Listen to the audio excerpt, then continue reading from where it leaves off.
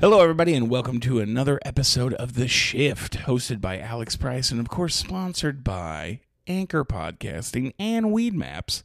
Today on the podcast, we will be joined by NBA champion, NCAA fucking all-around badass, current real estate guru, former Survivor cast member, Scot Pollard is joining us. He won a ring. He was on TV in both the NBA, college basketball, and on Survivor. And now he is fucking kicking dicks in when it comes to real estate with his wife, Dawn. So I'm interviewing him today. But until we get into that episode, I do have some great shows coming up. I will be, of course, at the Columbus Funny Bone this November 18th and 19th. I will be there. With Noel Miller, which will be super fun. Also, before that, on this October, I will be in Minneapolis, Minnesota, as a part of the 10,000 Laughs Comedy Festival. Super excited about that one. I believe that's the 7th, 8th, and 9th. Maybe 6th, 7th, 8th, and 9th, something like that. So check out 10klaughs.com. to see if you can grab some show tickets to that. There's so many great comics, so many great shows there. And then, of course, I will be in Pittsburgh hanging out with some Yinzers. Looks like I will be there December 9th, 10th, and 11th, hanging out with my good friends Dave Attell and Ian Fidance. So they're going to be great shows. Grab some tickets. Come enjoy some goof 'em ups. But until then, enjoy this episode of the podcast. And remember, follow your dreams, fucko. I love you.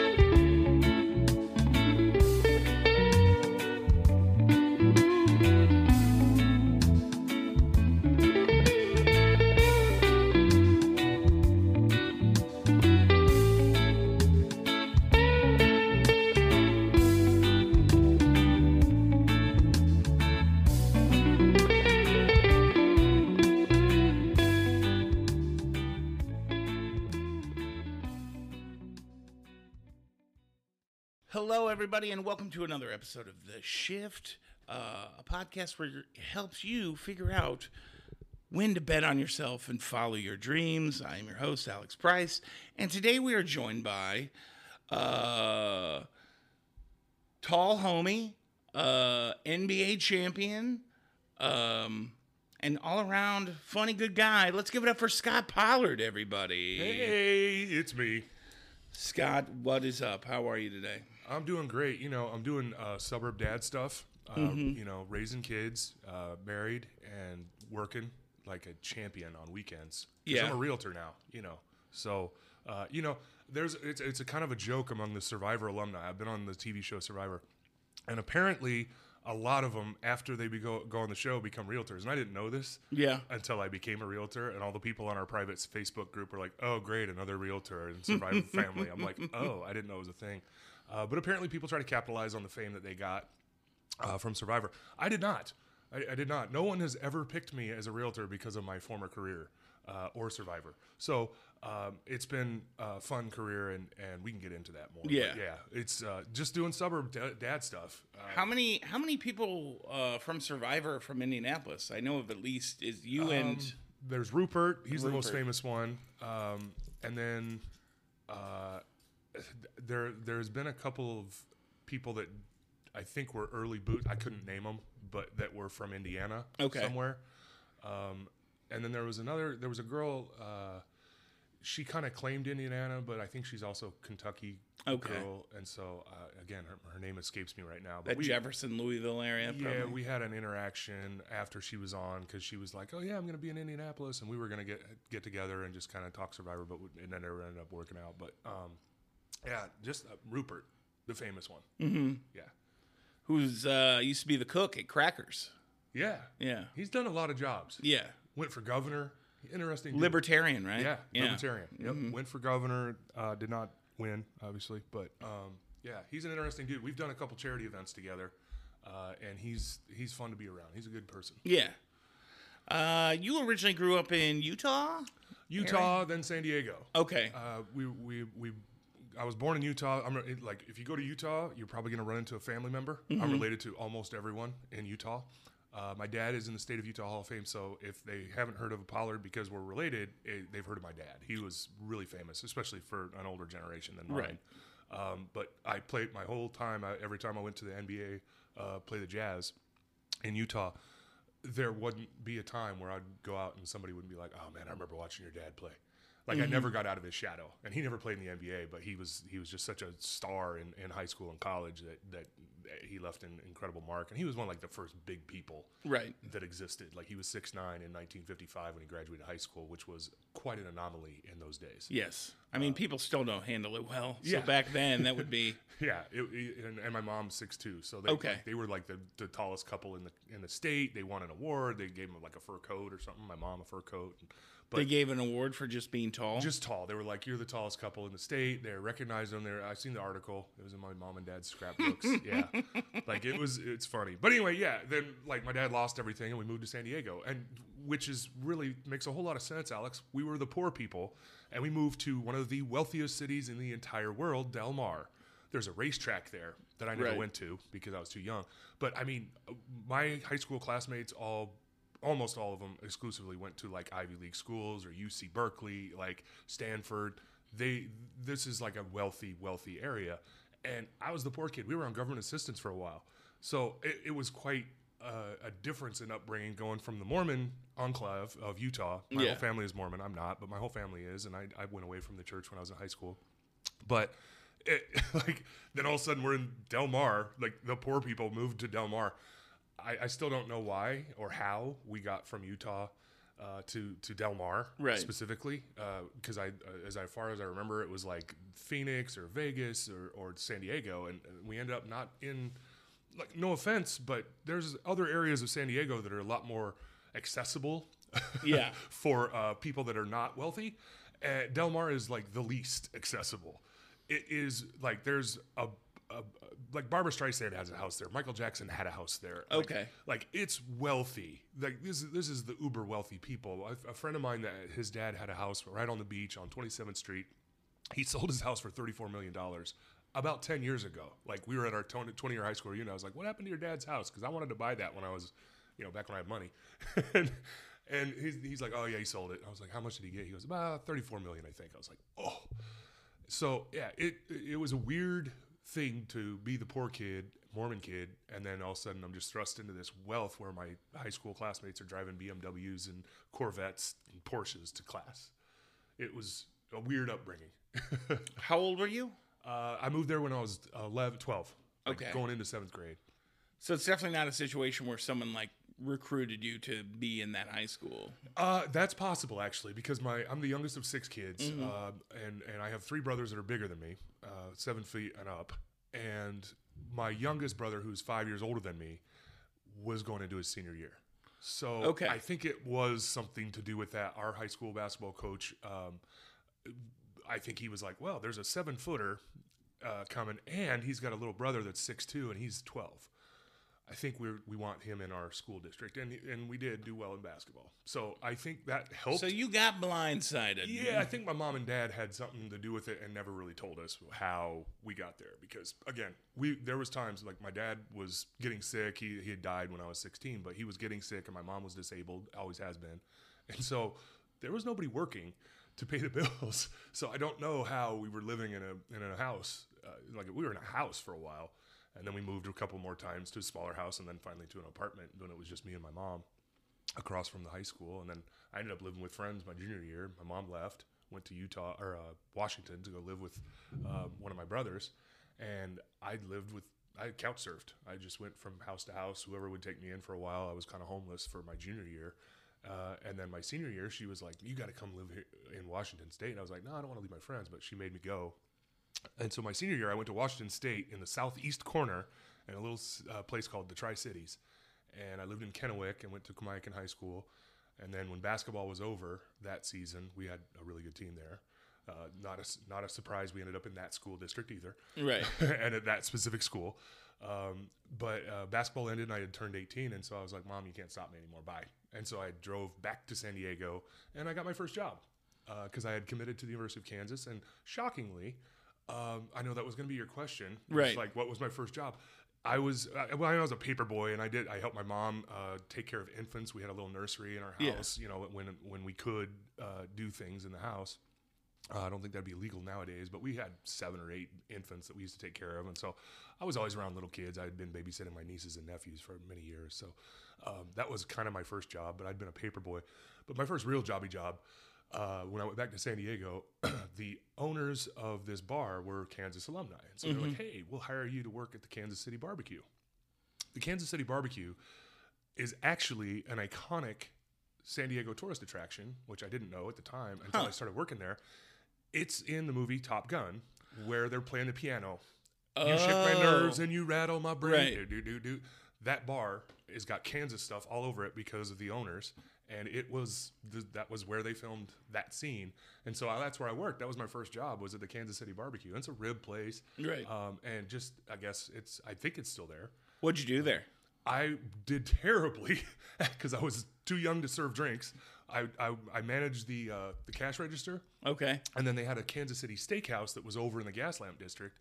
And I would do the books over there, and I would input the numbers, and I could always tell when I did the cash register at the Kansas City Barbecue because the numbers were way off. I was not good. Like I'd ring people up, and they're like, "Are you sure that's right?" I'm like, "Yeah, it looks right." And people probably got a lot of free food because of me, or got overcharged because of me because I was not good at the cash register. But I did a lot of bar backing and the stuff that was legal for me to do at 17, 18 years old. The thought of you as a bar back is just. Well, I was a stick figure back then. This was but you're still tall. Yeah. And people would ask me for drinks, and I was like, "I'm sorry, I'm not old enough." They're like, "Yes, you are. Go get me a beverage." Right. I'm like, "I'm sorry, I can't." How long were you there? Oh, just like a month and a half, 2 months. Yeah. Then I graduated high school, and I went to Kansas and started summer school, and lived there. And I never went home. Never went back to San Diego. So Kansas became home forever. Like until 2017 was the last time I sold my last thing Right. in Kansas. And so I'd always had an off-season home. That was where we went every year when the season ended, wherever I was playing. Right. Kansas was home. We had a house there the whole time until, like I said, 2017 was when And I that sold. is that Topeka? Lawrence, Kansas. That's right. And I can go off on Lawrence. Yeah. Lawrence was named after Lawrence, Massachusetts. It was founded by people from Massachusetts who wanted to stop the spread of slavery westward. So that's the history of why Lawrence was founded, was to stop slavery because Missouri was a slave state, and there were many battles between Quantrill's raiders would come and burn the city of Lawrence down. That's why Kansas's colors are crimson and blue. It's because of Harvard and Yale. That's It's got quite a history there in Lawrence. The main drag is Massachusetts Street for obvious reasons, but yeah, there's a whole history there that's really unique. And Lawrence was instrumental in Lincoln signing the Emancipation Proclamation because unfortunately white people started dying. And so that was one of kind of the last straw. It was like, right. Oh man, this guy's coming from Missouri and just going, are you pro-slavery or anti-slavery? And if they said they were anti, he'd shoot them in the face. And Lincoln heard about that, and it was like, oh, we got to do something. Yeah. Yeah, it was... it's weird how white people dying is a catalyst for a lot of things. Right? Yeah, well, I mean, and again, those times are not these times, but right. back then, it's like, unfortunately, that was a bigger deal than, say, them just lining up slaves and right. doing horrible things to them. All of a sudden, it was like, nope, we're going to kill white people. Uh-oh, now we've got to do something. Right. So, interesting city. So, you were in Lawrence from, 94 to 97? 93 to 97. I graduated in 93 high school, and then I went straight there and graduated in 97, just a few credits shy of my master's. Actually, all I had to do was do student teaching, and I would have had my master's in teaching. But, the stupid NDA got in the way of my dreams of teaching high school history. I was planning on being a teacher and making nothing and serving right. my youth and helping out little kids and telling them, don't believe everything that you hear and teaching them about the history and the real history of the world, not just what they try to teach you in the textbooks. But yeah, the NBA got in the way. Detroit drafted me in the first round, 19th pick. and dashed my dreams of being a penniless teacher. Damn. Yeah. How dare they? It was really sad. The nerve. I know. Of the Detroit Pistons. I almost thought about quitting. I Yeah. was like, you know what? This NBA thing is just the money and the fame and the notoriety and just playing a game for a living. This is all terrible. Yeah. I really should get back into the teaching. Yeah, 100%. I almost quit many times. What did you want to be when you grew up? When I was a little kid, I was like, I'm going to play in the NBA. I'm going to play 10 years, and then I'm going to retire. And I did that, actually, after my 10th year was with Cleveland. We went to the finals in 2007, and I was like, I'm never going to win a championship. In high school, both teams, my San Diego and my Washington team, we were supposed to win state. We got close, but didn't win. All 4 years of college, I played in the Sweet 16. 1 year, I was in the Final 8. We were supposed to win it my senior year. We were the best team maybe ever at Kansas. 4 of our starting 5 were all first-round picks. 2 of them were lottery picks. We all played over a decade in the league. So, I mean, it was a stacked team. We had guys coming off the bench that ended up playing in the NBA a little bit. Right. And didn't win it. And then 10 years in the NBA, with the exception of my rookie year with the Pistons, I was in the playoffs every year with every team I was on and never won one. And so I was like, man, I'm just never going to win a champion. I've always been on winners, but I'm never going to win a championship. And I retired 10 years. I was like, I'm done. And Boston said, hey, come help us win a championship. And I was like, no, I'm done. I'm healthy for the most part. Everything's kind of okay. I'm done. 10 years is my goal. And they made an offer that my now ex-wife and my financial advisor could not refuse. They really wanted me to go play in Boston. Right. So I went and played in Boston, and I immediately got hurt, and I played hurt until February when my leg finally gave out, my left ankle. A big tendon in my left leg snapped, and I was forced to get surgery, which ended my career. But I got a ring. Yeah. They can never take that ring away from you, dog. Nope, So I wear it for all the teams that coulda, woulda, shoulda. Yeah. That I was more of a part of than say the Boston Celtics. How many NBA teams did you end up playing for? I played for 5. I got paid by 6. Interesting story. After my rookie year, there was a lockout, and then the lockout ended, and Detroit had decided that I wasn't the first-round pick they had hoped I'd be. And they wanted out of my contract, and the Atlanta Hawks wanted away from Christian Laettner's contract.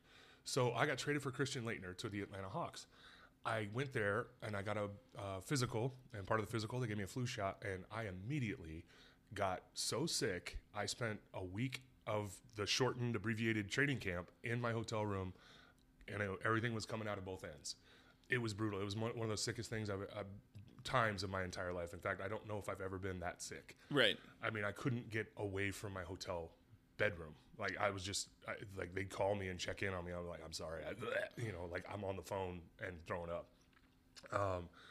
And so I missed training camp, basically. And then the first day, they gave me an option. They were like, hey, we can cut you, or we can put you on the injured reserve list without an injury. Now, back then, you had to fake an injury to be on the injured reserve list. You say I have a strained right groin or a left hamstring, something that wasn't serious, but it was so they could keep you on the roster. Now they just have a reserve list. It's 12 active players and 3, and sometimes even more. I think they can keep more than that now. But anyway, back then they had that weird rule, and they wanted me to test it. They wanted me to be the guinea pig. So I called my agent. I was like, hey, what should I do? He goes, hold on. Tell him to give you some time. And 2 hours later, he called me and said, there's 4 teams that want you right now. And he said, I think the best fit would be Sacramento. So I signed to Sacramento, and Atlanta cut me. And they had to pay me the rest of that season and the following season because guaranteed contracts. Wow. So I was playing for the Sacramento Kings, but I was getting paid by the Atlanta Hawks and the Sacramento Kings. Double dipping. Yeah, my second and third year. So that was really cool. Those were good times. Yeah. Yeah, and it's the NBA. I mean, I signed with Sacramento, and I flew from Atlanta to Philly and met them on an East Coast swing. Had never touched a ball with any of these guys. Was still barely getting my legs back under me from being so sick, and I'm in a Sacramento Kings jersey that night in Philly playing against Iverson and the Sixers. And it was surreal. It was my 3rd team in 3 weeks. That's crazy. And I was like, I don't know if maybe I am going to be a teacher. I don't know if this is going to work for me. Maybe I don't belong. And so, yeah, what is that like? I mean, you have such I think with comedy, you definitely don't know, a lot of times where your next paycheck is coming. Because, it's so finicky, if I'm going to get booked, we have a little bit of lead time on that stuff, but you have to go out every day and not know whether or not you're going to get traded or cut or you're going to get injured and lose your career. And that's the biggest one. You know, I didn't know this until many years after I was retired, but there's only been like 4,000 NBA players ever. Like, in the history. Like, that's an incredible number that it's that small to me. Right. You know, you look at other professional sports, there's thousands and thousands. There's probably of them. 4,000 Walmart employees in the Indianapolis area. Yeah. And so it is an exclusive club, but there's always somebody trying to take your job. Mm-hmm. I don't care how many years you played or how good you are. There's always somebody that's coming into training camp trying to take your job. And so it is absolutely dog eat dog every training camp and all summer long. To your point, you don't know if you're even going to be on the roster, but you've got to put in the hours in the off season of workouts and staying in shape and making sure you're doing everything right and you're not going out to the clubs and you're not getting a DUI and you're not doing all the partying that everybody else is like, oh man, it's just party nonstop. It's like, no, it's not. I got to be ready to roll at the drop of a dime and be able to run with the other 450 best basketball players in the entire planet. Right. At any given time, there's about 450. And it's a lot of the same guys because, again, there was only 4,000 ever. So to play over a decade is remarkable, and that's why our benefits are so great. It goes 3 years, then 7 years, and then 10 is you're fully vested. Your pension and your health insurance and all that stuff kicks in at over 10 years because no one makes it. Right. It's a numbers game for the NBA, and they don't want to have to take care of you for your entire life because you retire at such a young age. I was 33. And so that's crazy. I'm 33 years old and I can't do what I wanted to do my entire life. My dream was done. There was no way my body could do more of what I had trained my entire life and believed in my entire life and gave up everything else in my entire life to do. And I couldn't do it anymore because my body was done. And so it is a mind game at that point to try to change your mind and not become an alcoholic or a drug addict or, abusive person because that outlet is gone. It's just gone. You can work out all you want, but you cannot play at that level with that much, I don't know what term I would use, but when you're totally invested in being one of the best in the world, it's hard when you're not anymore. Yeah. And that all of that focus and all that energy and all that attention has to go somewhere. And that's why a lot of players end up spending their money, getting alcohol problems, and it's hard. It's a hard transition for a lot of guys. I was very grounded, and it was struggle for me, and I luckily didn't have those kind of issues. And I always had my teaching degree to fall back on if I wanted to. But, financially, I was like, that is so much work, and that would be good. I'd be a better person if I went back to teaching. Yeah. But I just couldn't invest the time and the energy into becoming, going back and getting my teaching certificate, finishing my master's, and becoming a teacher. And so I just stayed retired for a while and, until I got into realty. And that's, doing stand-up once in a while with you. And, right. Those are things that I think that's part of dealing with what I've got left, of the focus and that drive that took me to the highest level of basketball. I'm not scared to try something. Yeah. And so that's where it was like, once in a while I'm funny, not very often, but once in a while I'm funny. And my friend was like, hey, let's do this charity event. We'll do some stand-up. And we did it. It was just our stand-up. Well, we did have some professional comedians at the end, but we just kind of just did this thing, invited all our friends, and it went okay. And then all of a sudden, Chris Porter came to town. I met him. And we had known a lot of the same people because he went to Kansas too. But then he was like, hey, why don't you open up for my buddy? And I opened up for Dusty Slay. And right. So it's been something that it's fun. I enjoy it, but man, you guys, it's tough to get up there and read a crowd and make sure that you keep that momentum going, have your routine down, memorizing everything, but still being able to go off the cuff with a heckler. Right. Because you've got your routine, you've got your minutes, and that part was easy for me to remember, just to tell some stuff, tell some stories. I'm a storyteller.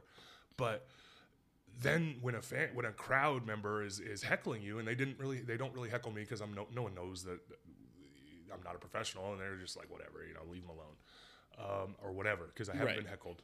So, but when I see that happen, and I've seen you deal with hecklers, and it's just, to me, that's a gift. Yeah. Is being able to remember your routine, but also be able to, on the cuff, be able to handle somebody that totally takes you off base, and then you got to get back on where you left off without sounding like an idiot. Right. And that, to me, is the genius that separates okay comics from the really good ones. Right. I don't have to deal with hecklers too much. And a lot of times I'll just ignore, like maybe if they're like talking, I'll just ignore them. Because I always feel like that's, I'm the one with the microphone. Why would I give anybody else the power? Yeah. But when it's someone like Porter is so, you can just feel the seething rage in his just sarcasm. And man, he just makes people fucking melt and wither when he goes, why don't you shut up? Like, just, I mean, and he has like famous people. He was telling me about the time Kid Rock was heckling him, even though him and Kid Rock are fucking friends. Yeah. Like, you just be like, shut up, Kid Rock. Yeah, it's a fearless thing to be able to do that, and I've seen you do it, like I said, and I've seen other people like Chris do that, where they'll get distracted, but then manage it, make fun, and then all of a sudden he's just right back into his routine, and that's something I know I couldn't do, because once I get distracted by somebody, I know that I would do my best to manage the heckler, whether I try to make them feel bad or make them look good. I don't know how I'd react to it. But if I did, I know I would have to just start my next thing. I wouldn't be able to jump back to where I was, because I don't have that kind of memory. Right. And I'm not a professional comedian, so I don't know that. But it is something that, again, it goes back to not being scared of trying, because when I was a kid learning basketball, I would go to all these basketball camps and I'd be first in line, and they're like, why do you want to be, you're always first? And I was like, yeah, because I'm kind of like Ricky Bobby. I was like, I'm going to be first because I want everybody to know that I'm going to be the first one. And also I'd go out there and do my best, and if I screwed up in front of the whole camp. Like, everybody's watching me go first and screw up and laughing at me or whatever, and that's how I got better, because I was like, I'm going to be first. I'm going to go out there, and if I screw up, and it's going to be embarrassing to screw up in front of the whole camp, but that's going to make me better. And it did. It made me better, and so I didn't make those same mistakes again, but I was always wanted to be first. I always wanted to be the first one in sprints. I wasn't always the fastest guy because I'm huge, but I was the fastest big guy. Yeah. And that translated into why I'm like, hey, you know what? Let's do some stand-up. That's fun. Yeah. Let's try it. And if I screw up, I screw up. I'm not taking anything away from the professionals. Yeah. Because you guys are always gracious. Like, hey, man, go ahead if you want to do some minutes. And that's really cool. And the club owners allow it too. And I think that's really cool that people allow me to do that. But I also don't want to go over time. I don't want to ruin the audience for you. Right. And kill an otherwise good crowd. And so there is that pressure for me whenever I've done it that's the thing I'm scared about, is screwing up the audience for the professionals. Because I'm like, I don't care if I suck. This isn't my job, but I don't want to take a good crowd and all of a sudden I'm like terrible, and then you got to come get out of the Scot Pollard hole. Yeah, like, oh, thanks a lot, big guy. You dug me a hole. Now I got to dig out of that before I even get started. Yeah. So that's the pressure I feel when I do that, but it's that drive to be great that makes me do it in the first place, because I'm not scared to screw up and try something. Did you have any, during the summer, like when you weren't doing basketball, I mean, I don't really know how this, but did you have a job, or what were you? My job 365 days a year was being an NBA player. Right. I meant like in college. Oh, in college? Yeah. We were not allowed to have a job during the season when you're on scholarship, because you're just busy. It's a full-time job too. And in summers, I would do basketball camps for there's a school called Washburn in Topeka, and Bob Chipman and I became friends. He's the head coach, or was the head coach. He's a legend. He's retired now, but he was the head coach of the basketball team there, and he did basketball camps all around the state. Mm-hmm. And so I would jump in his car, or I would jump in my car, and we would drive around to the corners I've seen everywhere in Kansas. I got hoof and mouth disease in a place called Yoder, Kansas. What? Yeah, What? Yeah. So I got home from Hoof this and camp. mouth disease. It's in Southwest. It's in Yoder, which is right by Sublet. Sublet's the big city, and it's a lot of Amish people out there in Southwest Kansas. But stayed with a wonderful family, and I was, doing what you do. You're high-fiving all the kids, and I get home, and my palms are on fire. I've got little red bumps all over my palms. I go to the doctor. I'm like, everything hurts. I think I've got a fever. What is this? And he looks at me. He goes, "You've been out on the farm?" I was like, "No." He goes, "You've been around kids that have been on the farm?" I go, "Yeah." I was high-fiving the hell out of him. He goes, "You got hoof and mouth disease." And it's from cow shit or horse, and the kids are out working the fields and they get it, and they're probably immune, but I'm high-fiving them at the basketball camp and not knowing it, and I get it. And I go, "So what do I do?" He goes, "Wait 5 days." I was like, "That's it?" He goes, "Yeah, I mean, I can give you some medication for symptoms, but," he's like, "it'll go away." And so that was it. But I've had hoof and mouth disease, and it sounds way worse than it is. That's like Amish coronavirus. Yeah, it really. But so that was one of them. And I worked at the country club. I was the cart wash boy. Okay. And so they'd pull in their carts, and I'd clean out all of it, and they would not tip me. Because they were like, "Oh, I don't want old Roy," my head coach, Roy Williams. "I don't want old Roy to get mad at me for paying his players." So I'm like, "No, you're just a cheapskate. You can give me a couple bucks, dude. You don't have to give me 100, but a couple bucks for washing your cart out." I figured that would be like the thing, hey, good job. Mm-hmm. Yeah. The most I ever got tipped was $5 out there. And Are you fucking kidding me? I worked my ass off, and the pro and I are now family friends. Like, I used to babysit his children when they were little, and they're all in their 30s now. But I used to babysit his girls, and we became really close friends. But at the time, man, there was times where there was not much going on, and so I'd be sitting, it was like Caddyshack. I'd just be sitting in the back room ordering food and just sitting there eating. And he's like, "The carts are piling up!" He'd come scream at me. Yeah. There's 4 carts sitting out there that are not washed, and I'm like, But yeah, those were my 2 jobs. It was cart boy and basketball camp guy. Avoiding the hoof and the mouth. I was really hoping you were going to give me some juicy story about boosters giving you a shit ton of money. Oh, man. I wish. I didn't get paid. Now, did I have some teammates that got paid? Mm-hmm, absolutely. Yeah. My roommate in college, we were sponsored by Converse. And he always seemed to have money to go buy, and he had a closet full of Nikes, Air Jordans, which are not cheap. Right. And he used to say, "Oh, it's just, we're on Pell Grant." I'm like, "Yeah, I'm on Pell Grant. My dad's dead. My mom can't work." I get it. I get a federal check. It's a couple $100 a month. And both his parents were alive, and both of them worked. I was like, "I don't think we're getting the same Pell Grant." Right. I'm like, I'm barely making ends meet. I couldn't afford a car. He had a car. And we had a friend that is also a lifelong friend. But he would come over to study, in quotation marks, and about 20 minutes later, he would leave. And then the next day, my roommate would be like, "Hey, man, I'm going to go shopping." And so I think that was because this friend's dad he's a billionaire. Okay.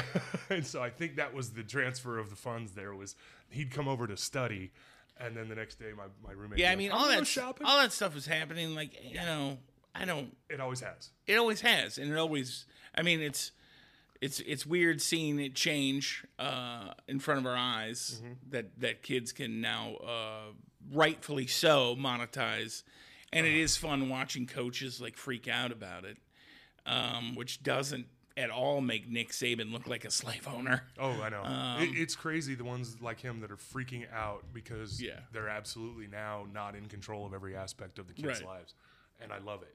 And I think that's why some of the coaches in basketball have retired. Because they see what's coming. Right.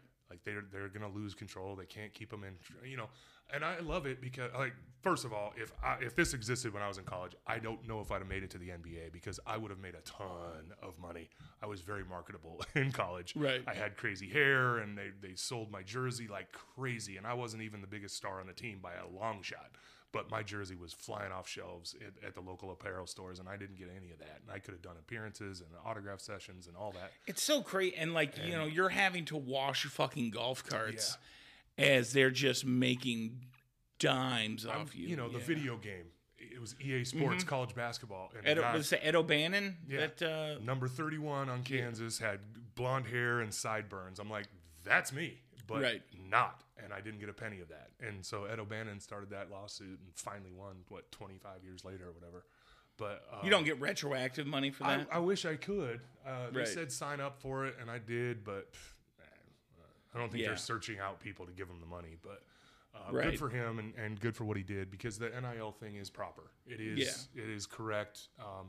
And I know that a lot of people don't like it, without going too far into it, but I love the idea, and I've seen it happening already, for smaller schools are able to really compete with the bigger schools for that, because it's like, hey, you can go be a fish in the big pond, or you can come be the fish in our little pond.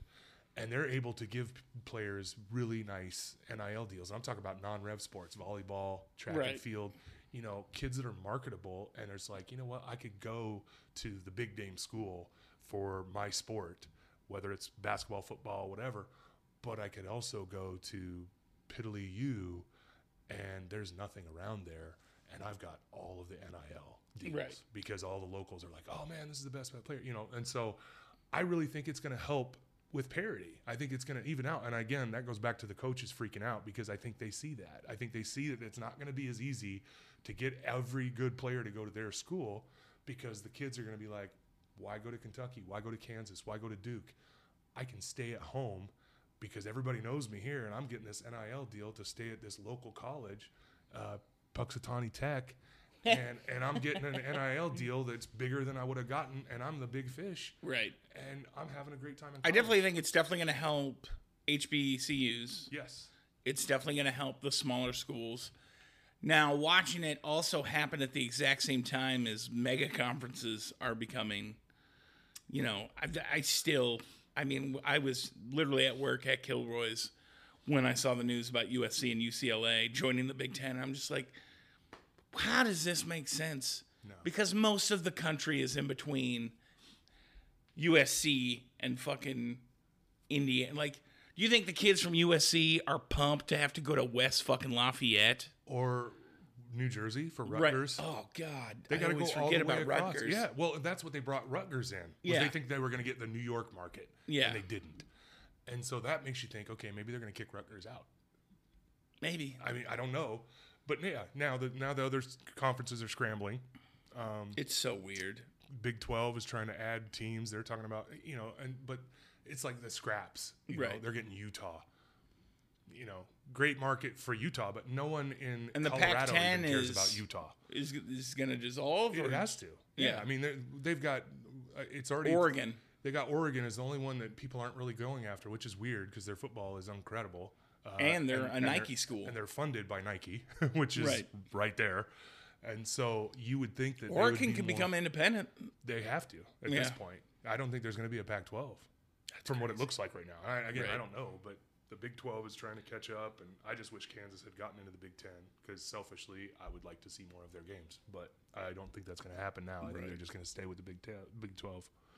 All right, so my next question is, it's obviously a thing that has happened, but it's different in the NBA. But have you ever been fired? I mean, getting traded, I would assume, is the equivalent, or being cut. Being traded or cut is like being fired in the NBA. I almost got fired from my cart boy job because I was sloughing off too much and eating too many of the sandwiches there at the Club Pro Shop. But no, I have never been fired other than when I asked the Atlanta Hawks to cut me. Right. So that I could sign That's with more another like team. I quit. Yeah, and it was. Yeah. And so I haven't had to deal with that other than, both times I got traded, though, I found out from media. When I was in Detroit, I woke up in Detroit, I went in to work out, and one of the players was like, "What are you doing here?" I was like, what are you doing here? And he goes, "No, you got traded. It was in the paper this morning." I was like, "Wait, what? They could do that?" No idea. And so that would be the closest thing that I could say is like being fired, because I was just going in to work out with the Pistons, and all of a sudden they're like, "No, man." And then the GM wouldn't even see me because apparently the deal wasn't done yet. So I had to sit outside his office for like an hour while he finished up my deal. And then he pulled me in. He goes, "Hey, we just traded you to the Atlanta Hawks." And how old were you? I was 24 at this time. What's that like? Because that's such. I don't know, man. Well, that's old now in NBA terms. I went all 4 years of college, so this was back. I was the same draft class as Tim Duncan. He was the number 1 pick, and we were both, and a good portion of our draft class was all 3 and 4 year guys, right? And so we were older than they are now. Like now, it's like 19-year-olds having to go through this and get traded around like a piece of meat. So I was grateful that I was mature enough and knew enough. I was already married at that point, and had a baby. And so I was just, a little bit more stable and grounded. Like, okay, well, if this doesn't work out, I have a family to take care of, And so the disappointment of being traded is scary because it's like, oh. And you were only in year 1? It was the beginning of my second year. The lockout ended, and it was spring of 1999.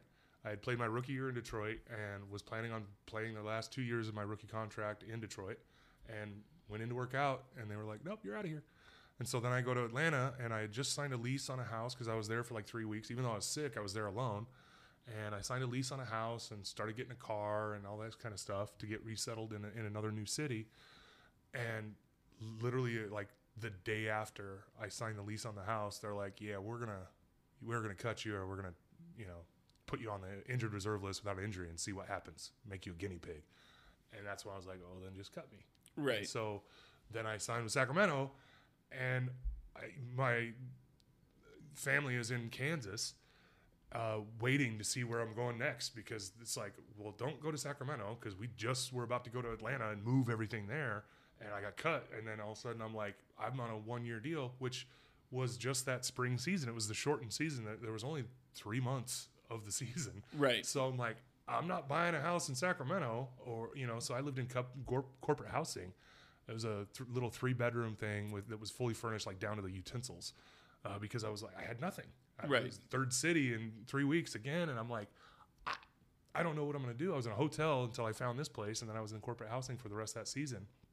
And then that summer, they were like, hey, we're going to sign you to another 1 year deal. So again, I'm like, I don't think I should buy a house. So I rented, and then I signed a big deal with Sacramento. And then halfway through that one, 3 years in, I'm sitting at Kansas playing cards with my friends, and they're like, oh, turn the TV on. And we're watching TV, playing cards, and all of a sudden across the ticker, 3-team deal, Scot Pollard's traded to the Indiana Pacers. I'm like, right, what the shit? Twice? Both times I got traded, I had no idea. And all of a sudden I'm on a Did new you city. even know you were on the block? No, not at all. Neither time. And I mean, I had signed a 6-year deal with Sacramento. They were like, you're part of the future of this franchise. We're building, we had been to the NBA Finals, or right. Western Conference Finals, not the NBA Finals, but Western Conference Finals in 2002. And then in the fall of 2002, after that, is when I fractured my spine. I had a sacrum fracture. No one ever has done it. Don't worry about it. But that happened. And I was the first professional athlete ever that they could find that had ever done that. And they don't know how. But I had to take like 4 months off to let it heal because no one knew what to do. One doctor, right. The Lakers doctor, said it was a tumor. And the Kansas doctor looked at my MRI, and he was like, oh, you're going to have to get career-ending surgery. They're going to have to take your pelvis off and put a screw in your sacrum because it's never going to heal. It won't. And the Sacramento doctors were like, how about we just take some time off, and you don't run, and you don't do anything on pavement or hard floors. We'll have you swim a lot and do some water treadmill for a few months, and we'll take another MRI and see if it heals. And it did. But I was never the same. Right. And that's the only inclination that I could possibly have had that I might get traded. So that's what that long-winded story was going to. I had no idea that I was going to get traded. It was a complete surprise. No one ever said anything.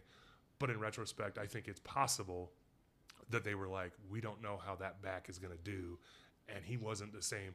And my first game back, I came back and played against the Jazz. And my former college teammate, Greg Ostertag, was on that team. I got my finger stuck in his jersey. I was guarding him, and it snapped to the bone in my hand. And it was just a spiral fracture. It didn't even hurt. I ended up stealing the ball from him, and Mike Bibby got it, and then I outran everybody, and Mike Bibby threw it back to me, and I dunked it, and that hurt. Right. And then they called a timeout because Jerry Sloan was mad at Greg, and so he called a timeout so he could yell at Greg. And I go over to my trainer. I'm like, hey, man, I think I tweaked my finger. I jammed my finger. And he holds his fingers out, and he goes, make a fist. I made a fist, and the bone in my hand just went and like shot up. And I was like, you didn't see that? He goes, yeah, dude, you're done. You broke your hand. I was like, no. This is my first game back. And so I sat out, and I had to sit out. And I only sat out like 10 days. I was like, put the plastic on it, do something, but I'm not sitting out anymore. I just sat out 4 months. I'm not sitting out. And then my first game back from that, I come to Indiana and I gave them the business. I had like 17 points and like 18 rebounds or some crazy stats even for me because Chris wasn't playing. Weber was the starter, and when he was out, I started. And I gave him the business. And, again, hindsight, I'm going, Indiana saw me do that and thought, let's get rid of Brad Miller because Brad was he was about to sign a really big deal, twice what I was making. Right. And so they didn't want to pay him, and they were getting what they thought was Brad Miller for half the money. Right. And Brad and I are very different players. We're good friends now because he lives in Sacramento, and I live here. Like he got traded to Sacramento and stayed there, and I got traded to Indiana and stayed here, even though I'm from California and he's from here. I don't think Brad still lives there, does he? He does. He's got a place there. He has a place here. He has a place in my hometown. Yeah, he's got hundreds of acres up there. Yeah. Yeah, he goes hunting. But he has a place in Sacramento, and that's where he raises his daughter. Okay, cool. Yeah. So, and I'll see him in a couple weeks. So I'm going out for another charity golf tournament out there. And I'm sure Brad's up there kind of near where I'm from. And then Brian Cardinal is up there in my hometown. I run into Brian once in a while. I haven't seen him in a while, but we run into each other once in a while. So, and so you came to Indiana in what year? 2003, got traded. It was a 3-team deal. San Antonio was involved too. Right. Got traded here and went house hunting with my realtor and had no idea where to live. And were you on the team during the Malice in the Palace? Yeah, that was my third year. What was that like? It was awful. Yeah. It was a terrible, terrible experience that shouldn't have happened and wouldn't have happened. But it was a terrible coincidence of events. So in 2004, the spring of 2004, we're in the Eastern Conference Finals with the Detroit Pistons, and we lose. Mm-hmm. And they end up winning the whole thing. Right. And we were the better team. We had a better record. We had a higher seed, but we lost. So we come back that fall of 2004, and Rick Carlisle wants to send a message because he had coached the Detroit Pistons before coming to the Pacers, and he knew that team, and he felt like that was his team, and they won a ring, and he was pissed that he didn't win with us to beat his old team. So he wanted to send a message, and the game's out of hand. It's over. We're up so big, we beat the crap out of them, and the game's over. I'm in a suit. My back was bad, right? Still, and so I'm in a suit, and our starters are still in the game. And Ben Wallace and Ron Artest and all of the starters are getting chippy because the Pistons got their asses handed to them, and they're not happy about being in the game still. As the coaches, you take your starters out. The game's over. We sent the message, but no. They left them in. Now, if the coaches had done the right thing, pulled the starters, the bench players are going in. They're not mad. They're just finishing out the game. We know the drill. We're professionals. You go in, you finish the game out. But the starters were pissed. So it stemmed from the previous season playoffs. The world champions, the Detroit Pistons, are getting their asses handed to them on national TV because it was a national TV game because it's a reuniting of the Eastern Conference Finals matchup. So it was a big game, and we handed it to them. So they're pissed. They're embarrassed. And our coach is trying to beat them up more. And that's why it happened. It happened because of that. It didn't have to. The thing that Ron did, he was reacting in his mind what he thought was non-aggressive, right? But it was absolutely as passive-aggressive as you could possibly be. It pissed off Ben Wallace. He went over and laid down on the scorer's table, right? And Ben was mad, and the fans obviously lost it. And Ben threw something at Ron Artest. Well, then his hero just threw something at Ron Artest. So this fan threw something at Ron Artest. He's wearing Ben Wallace jersey, and Ron, obviously, we've seen the footage, but it was awful, and there was nothing scary about it until people started pouring in to the court, because then it's like, whoa, you don't belong here, and we don't know what you've got. This was before there were, it's like flying in the 70s. You could just walk onto a plane with your gun. Nobody's checking. There was no security, and so this was like that. There's no metal detectors in 2003 to get into the Pistons Palace, and so, like it is now in every NBA arena, because of that. Right. Because partly, and a good part, because of that. Because we didn't know who had weapons, and they might have. But nobody did, And all the fans took the worst end of it because we're Giants. Right. And, you work at Kilroy's, you get this.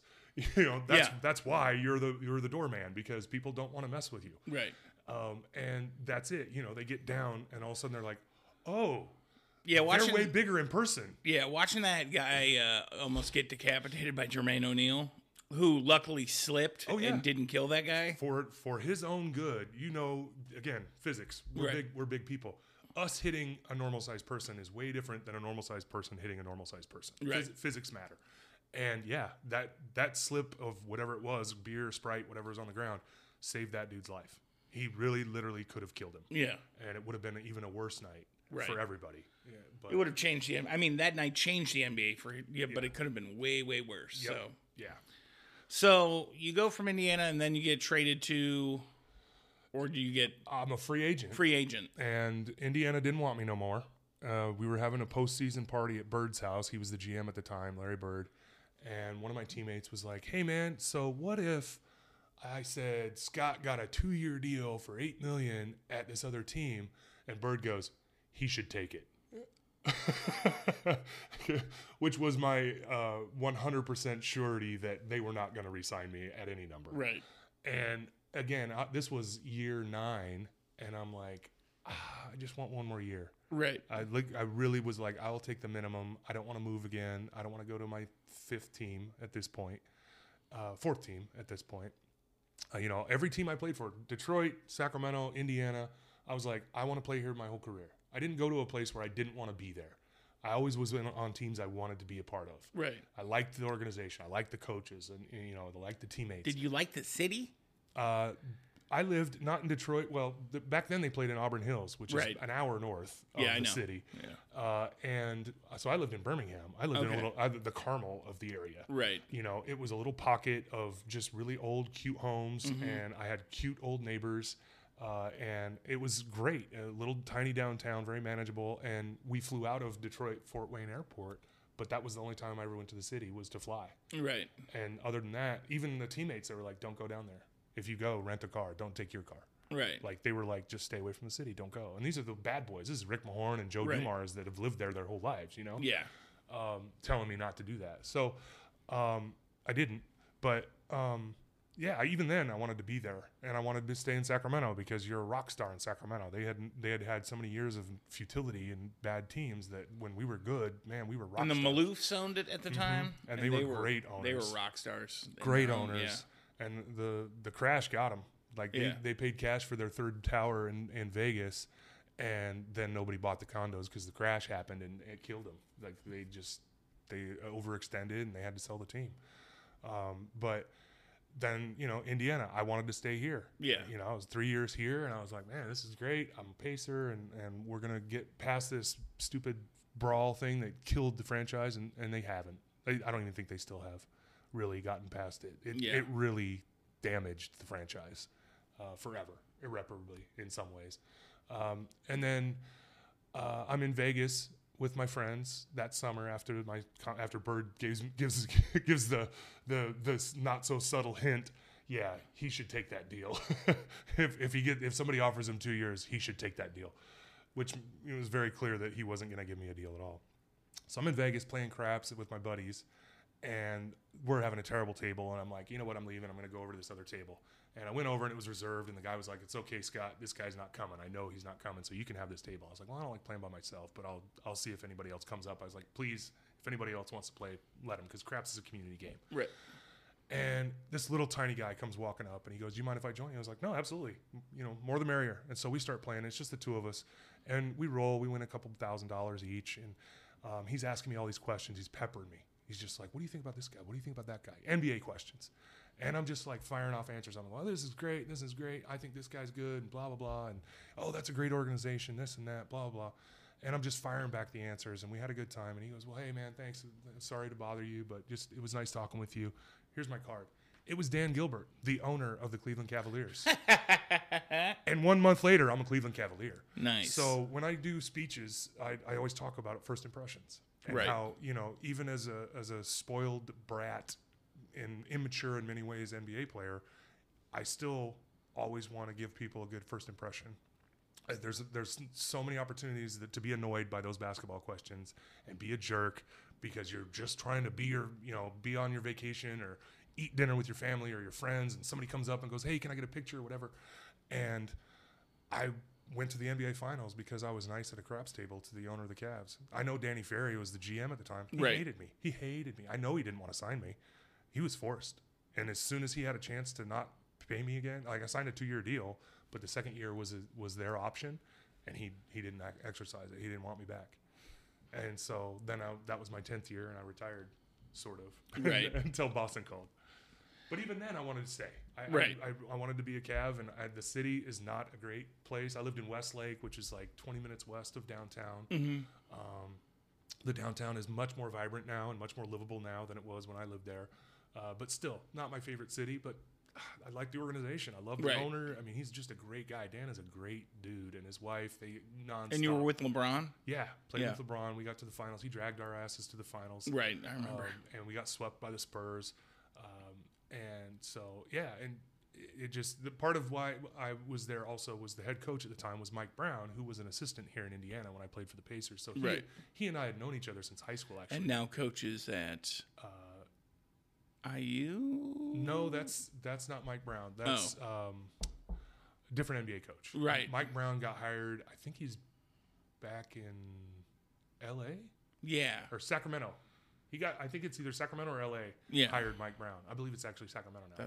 He's the new basketball coach out there. But Woody is the coach at IU. Mike Woodson. Also a good dude. He was actually the Atlanta Hawks coach right after I was an Atlanta Hawk, because Lenny Wilkins was the coach when I was there. And he never knew my name. It was funny. When the day I could practice, I walk in and he goes, "You guard Deke." He was talking about Dikembe. Yeah. He goes, "You guard Deke." I was like, "Well, I'm not going to be here very long. He doesn't know my name." Right. The head coach doesn't know all 12 of us that are on the roster. All right. Who is your favorite person you've ever played with? Gosh, there's a lot. I mean, there's a lot of really good people, some not so good people that I played with. But one of my favorite teammates probably would be Vlade Divac. That dude was so well respected everywhere we went. I went to his hometown. We flew out. They opened up a museum to him in his hometown of Prijepolje, Serbia. I learned a whole bunch about the war, his personal life, because when we were teammates, that war was going on. Right. And he was up all night, most nights, smoking cigarettes, trying to figure out if his family was alive or dead. And, because his wife and kids were with him, but he ended up adopting a child whose whole family was killed. His daughter, Petra, her whole family was killed in the war, and that's his daughter now because she had nowhere else to go. And still showed up, and the bell rang, and he was ready to go. Right. And you could tell he hadn't slept, and he hadn't showered. I knew that because I had to guard his stinky ass. But just an awesome dude, awesome humanitarian, charitable human, always giving back to other people and helping other people out. But also really funny. I mean, he's a February guy. I'm a February guy. We're kind of weird Aquariuses, and we got along. We had a lot of good times, and great guy as a teammate and off the court as well. Right. This episode of The Shift is brought to you by Weed Maps. Weed Maps, the #1 app for finding marijuana dispensaries wherever you are. Are you in a state and you want to know where you can get that kind bud? Then use Weed Maps. They will show you different dispensaries' menus, what their specials are, and how to get there.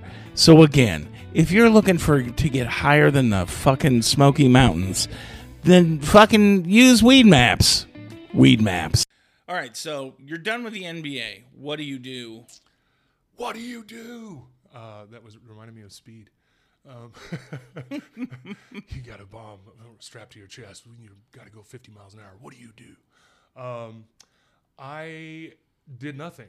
I took the vacations. I spent so much more time with my family, and enjoyed that, and was making up for those times where I had to leave for a 2-week trip and miss graduation or miss kindergarten or miss, the parent-teacher conferences and all the things that I missed, basketball games or soccer games or whatever. And all of that I missed, I was just loving it. I went to all of the parent-teacher conferences. I was doing all of the mom and dadding, and just loving it. Fired the nannies. We had nannies living with us to help raise the kids. I fired them. I was like, nope, I got this. I'm home. I'm going to do all this. And went full steam into it and loved it. But it didn't work out for my family life. Got a divorce 3 years later. I was around too much, apparently. Right. And so that ended, and we got 3 kids together, and that's why we stayed in Indiana. Really, it's crazy how we've seen a lot more of that dynamic where if your relationship is built off you not being around, like, you know, the usual of you not being around, how much the pandemic, because people were home, like how many relationships actually crumbled because family law boomed. Yeah. And that is not a really well talked about side effect of the pandemic. I know a lot of people here that got divorced strictly because of that. They were around each other. That's crazy. It is crazy because it's like, oh, this is who I want to spend my life with. Just not every minute of it. Right. And it strengthened my relationship. My wife and I this is both of our second marriage. And so we know what disappointment is. We know what doing it the wrong way is. And whenever we start getting a little off balance, because everybody does, we always have been able to correct it. Right. And get back on the same path and find our way back to each other and embrace each other physically and emotionally. But I can see how it would absolutely drive people apart irreparably because, yeah, I mean, you see it in retired people. You see guys that worked for 25 years or whatever, and they retire, and they're like, oh, I'll just play golf and be around. And all of a sudden the wife's like, no. Or the husband, you know, whichever it is that was the breadwinner stops being the breadwinner. And all of a sudden they're around. And I've seen it. I've seen people, it's like, how do you get divorced after you've been married for 25 years? What could have gone wrong? He was around or she was around. I couldn't be around them anymore. Because they were gone all the time, and that was our dynamic. It worked, and then all of a sudden you're back around each other, and so that was it. And for me personally, we were just around each other all the time, and we had only known the NBA lifestyle as married people. I got married. We got married right before I got drafted, and so as married people, we had only known that schedule. I was home in the summer, and by the end of every summer, it was like we were at each other's head, and then all of a sudden the season would start, and you know I'm back, gone, right? You know, and so. But yeah, this pandemic, family law, my lawyers, I'm still involved with that. And did you do Survivor during the NBA season or after? Oh, way after. Right. Survivor was 2015. When we filmed, 2015, and it aired in 2016. What made you want to do that? Mostly the money, but also that, you know, what we were talking about early on, like not being scared to try something. Right. And actually, they called me in 2011 for the first time. And I could not leave. That was towards the end of my first marriage, and it wasn't a good time for me to leave the country for 7 weeks. Right. And so I turned them down, and they took Cliff Robinson. Okay. That's when he went on for the first iteration of Brains, Brawn, Beauty. And so then I went to casting in 2014 or 15, early 15, and they had me watch his season. They had me watch some other athletes' seasons to get an idea because I had never watched the show. And they were trying to teach me how to play and get a strategy, as well as do the casting, which is nuts. They give you every personality quiz. You talk to psychiatrists and counselors. They know who you are. Like they're gonna find out who you are. People are like, "What's your advice?" I'm like, "Be you," because they're gonna find out anyway. Right. And then they're gonna find out if you mix with the idea that they don't even tell you. We're on the boat. Like we had gone through casting. We went out to Survivor School. We flew to Cambodia. You can't talk to anybody. They have producers with you everywhere you go. In casting, you don't get to talk to anybody that's not a producer because the other castmates, because they don't want you forming bonds without the camera being on you. And on the flight to Cambodia, there's producers sitting in between you, so you're not talking to the other castmates. And they have you sitting in different parts of the plane. And then you do 4 days of Survivor School where they tell you, okay, if you see this, run. This will kill you. Or if you see this in the water, don't touch it. Or that you can eat. You can eat this plant. If you eat this plant, you're going to get diarrhea. You know, so you're learning all that. Same. No talking. No talking, because they can't have you forming an alliance before the cameras start. And so that was the hardest part for me, was shutting up. Yeah, you're a very jovial, talkative guy. Yeah, and no singing, because I'd start singing songs, and when we were filming. Yeah. And they're like, Scott, the producer would come running over, shut up, we can hear you all the way over there on the island. I'm like, so? We don't have the rights to Frank Sinatra's My Way. I'm like, oh, okay. So then I made up songs, and they'd still come running over. They're like, stop singing. I'm like, hey, it's not copyrighted. It's mine. You can have it. And they're like, no, you got to stop singing. We can hear you. I'm like, oh, because I'm getting the villain edit. You can't show my jovial side. Got it. Couldn't talk about my kids. Couldn't talk about anything fun. They edited all that out and made me into a villain, which was fine. I knew that as soon as I saw the other tattooed guy, Jason, who we're still very good friends. We were like, let's have some fun with this. And we did. We had a blast, and nobody got hurt. I mean, we had fun, and you know, I got one last night on a post because I was eating coconut chunks. I posted that it reminded me of being on the island, and somebody put up like, you know, you're this or that. It's like, dude, it's a TV show. Right. And it's been 7 years. You need to really evaluate your priorities. And it's edited to make it look like, you know, a certain way. Yeah, 3 days of real life for 1 hour episode. Yeah. And so then you do Survivor, you kind of ride that wave, and then you come home, and then you decide to get into real estate, or? Yeah, 2018, my wife and I both started class. We were like, you know what? We're in Indiana. Let's do this. Let's give ourselves a little bit more cushion, and let's be able to do more for our community. Right. And so we started class, and literally 3 days into class, as a 3-week course, 3 days in, TNT calls and says, hey, Kansas is in the Final Four. Will you come do the team cast this weekend for the Final Four? And I'm like, yeah, I will. So we quit school, and I went and did that for the Final Four, and we got smashed by Villanova in the first game of the Final Four. And so we spent the rest of the weekend in San Antonio doing nothing because our flight wasn't until Tuesday anyway. So we just enjoyed the weekend, hung out with Charles Barkley, who is just an awesome human being. Yeah. Love that guy. But and others too. We got to hang out with Samuel L. Jackson for a little while. I mean, that awesome dude also. Nice. But then my wife found another time in our schedule that I could go back to the class, but she couldn't because of our son and his, you know, just being a kid. Mm-hmm. And so I went to class and got my license and became an agent and love it. And I should have done this many, many years ago because I love it. I love helping people with it. I love educating people on what they need to know, what they don't need to worry about. Right. Let me handle that stuff. Let me do the stress because I'm not emotionally invested. Right. You know, I'm the transactor. And then last year she got her license, and we really have come to a new level as a team. Because she's very, very good at it. She's the brains, and I'm the beauty. Right. If you see us, you would know. You know, when you see us. Yeah, you're so much hotter than your wife. You have no idea. Clear that I'm the good-looking one in the relationship, and she's tolerable. You know, right. But she's really smart, so she makes up for it. There's a heavy dose of sarcasm. We're not on TV right now, but look her up. No, she should get a tax credit just for marrying your ugly ass. Yes, yeah, that is accurate. But no, so as a team, we love it. It gives us an opportunity to help people, both as the transactors, but also a portion of every one of our transactions goes to the Mybor Foundation, which helps fight homelessness and provides shelter for people that are homeless. And so it gives us another way to give back and become Hoosiers by Choice, which is a campaign they did about a year ago, and we were part of that because neither one of us is from here. We didn't choose Indiana. Indiana chose us.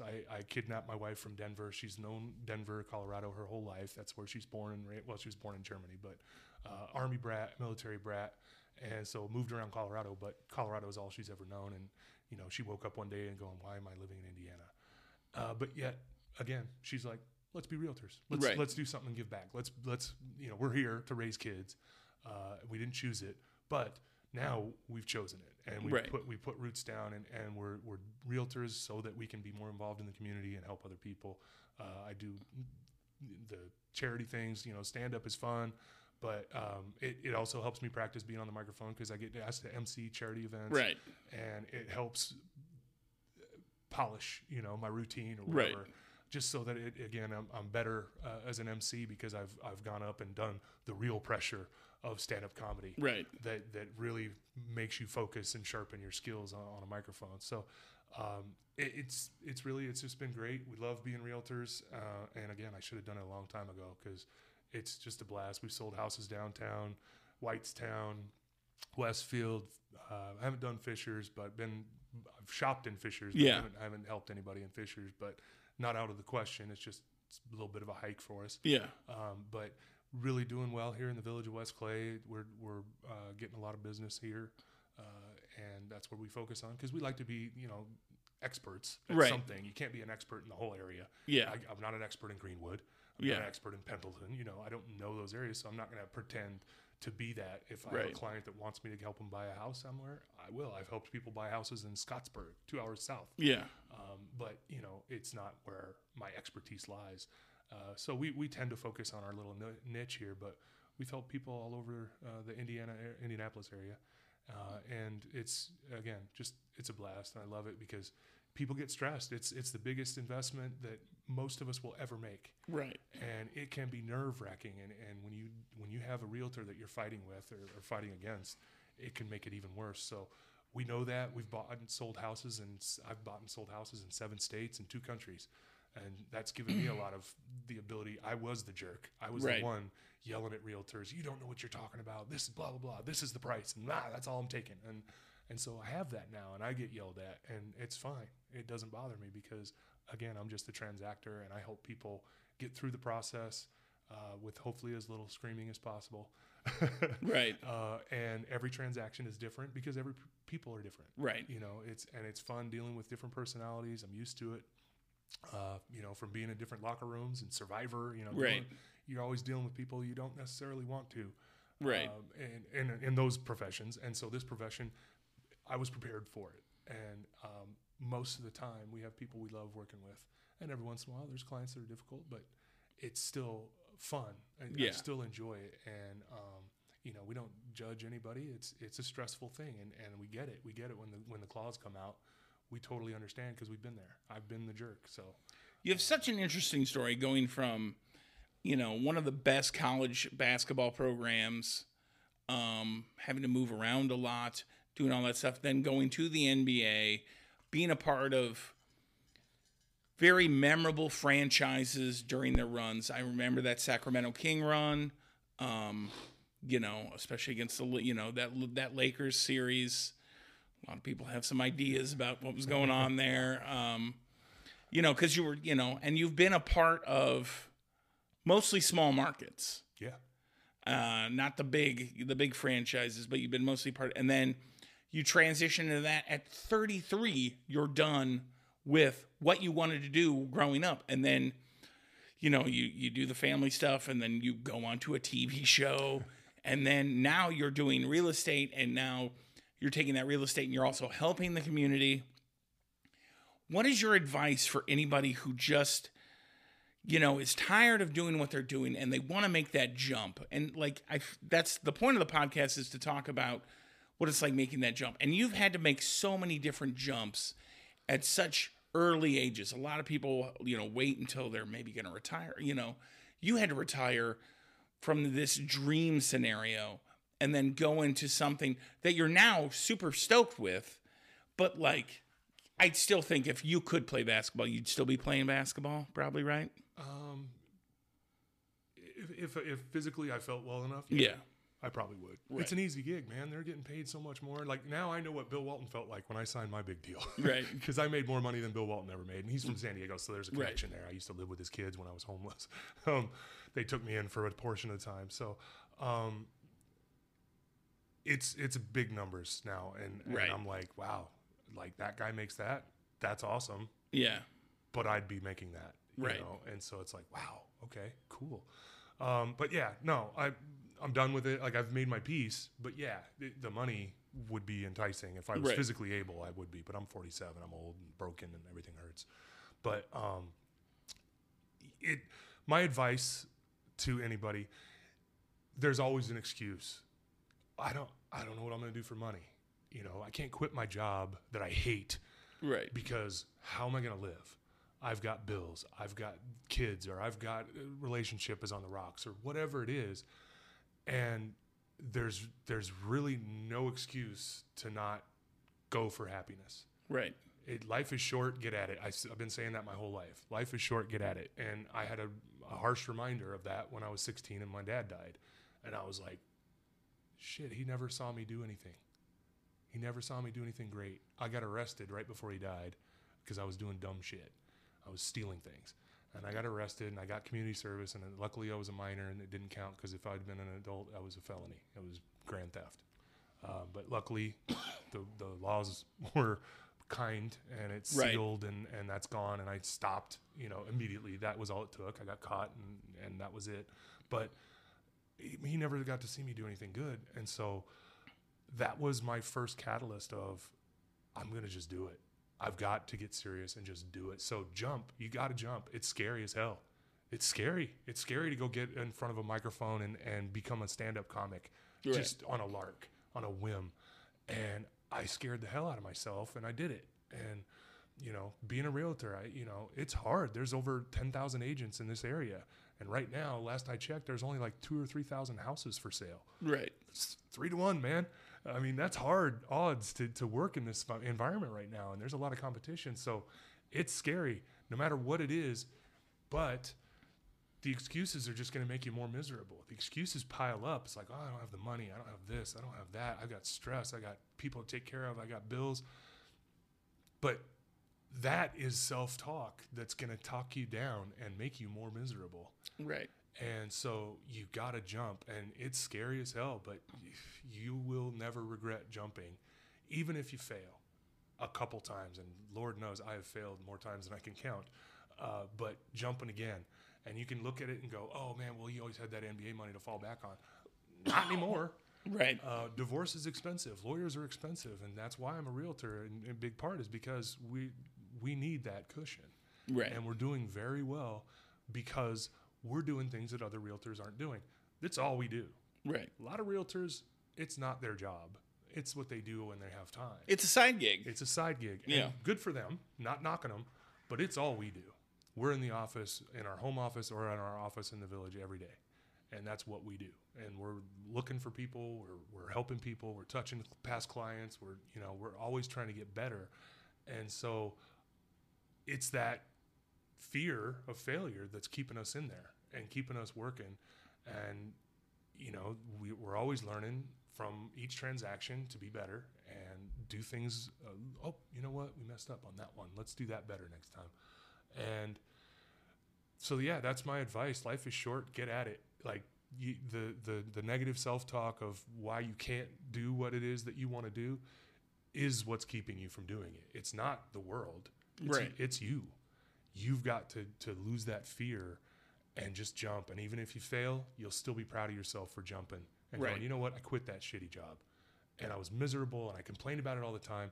But this is what I want to do. I want to try for this job. Go do it. Life is short. Get at it. Bet on yourself. Yep, absolutely. So if anybody wants to buy a house, where could they get a hold of you? Where could they follow you? Where could they... You can go to thepollardrealtors.com. That's our website. And it's just one long word. Or Houses in Carmel, if that's easier. They both go to the same website. We are very active on social media. My Insta is Scot P1T, Scot P31. My Twitter is Scot Pollard 31, 1T. 1T. Yeah. Get it right, people. When I came out, my mama said a 4-letter word, so that's why I only have 1T. But she, my wife's, our email is thepollardrealtors@gmail.com. We have an office here in the village of West Clay. And again, we focus on the village. This is because it's where we live, but we can help you in any market. Like I said, we've sold houses downtown Indianapolis and Whitestown and all around. Scottsburg, shoot, that's our record. 2 hours. 2 T's for Scottsburg. Yeah, 2 T's down there. Not named after me, but it should be. It should be. Awesome place. Just come on, Scottsburg. Drop that T. Drop the T and name it after me. Put on some sideburns and. But yeah, so we're all over, and I mean I can give out our phone number. I don't care. My work number is 317-900-3500. Pretty easy number to remember. 900-3500. Yep, and give us a call. We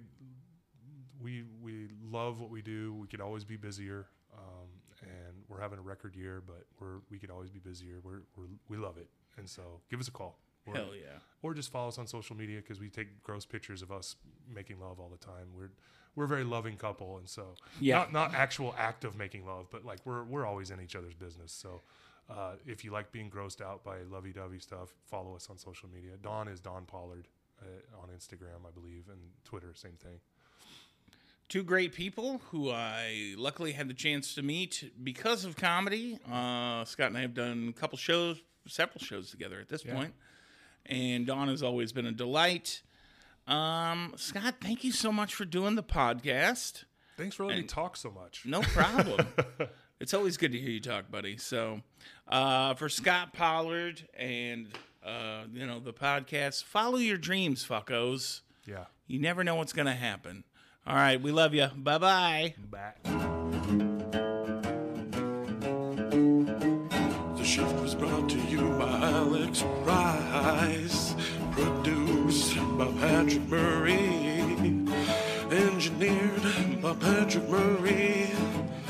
All the music made by Patrick Murray. If you liked us, then hit the subscribe. Follow us everywhere we go live. Oh yeah.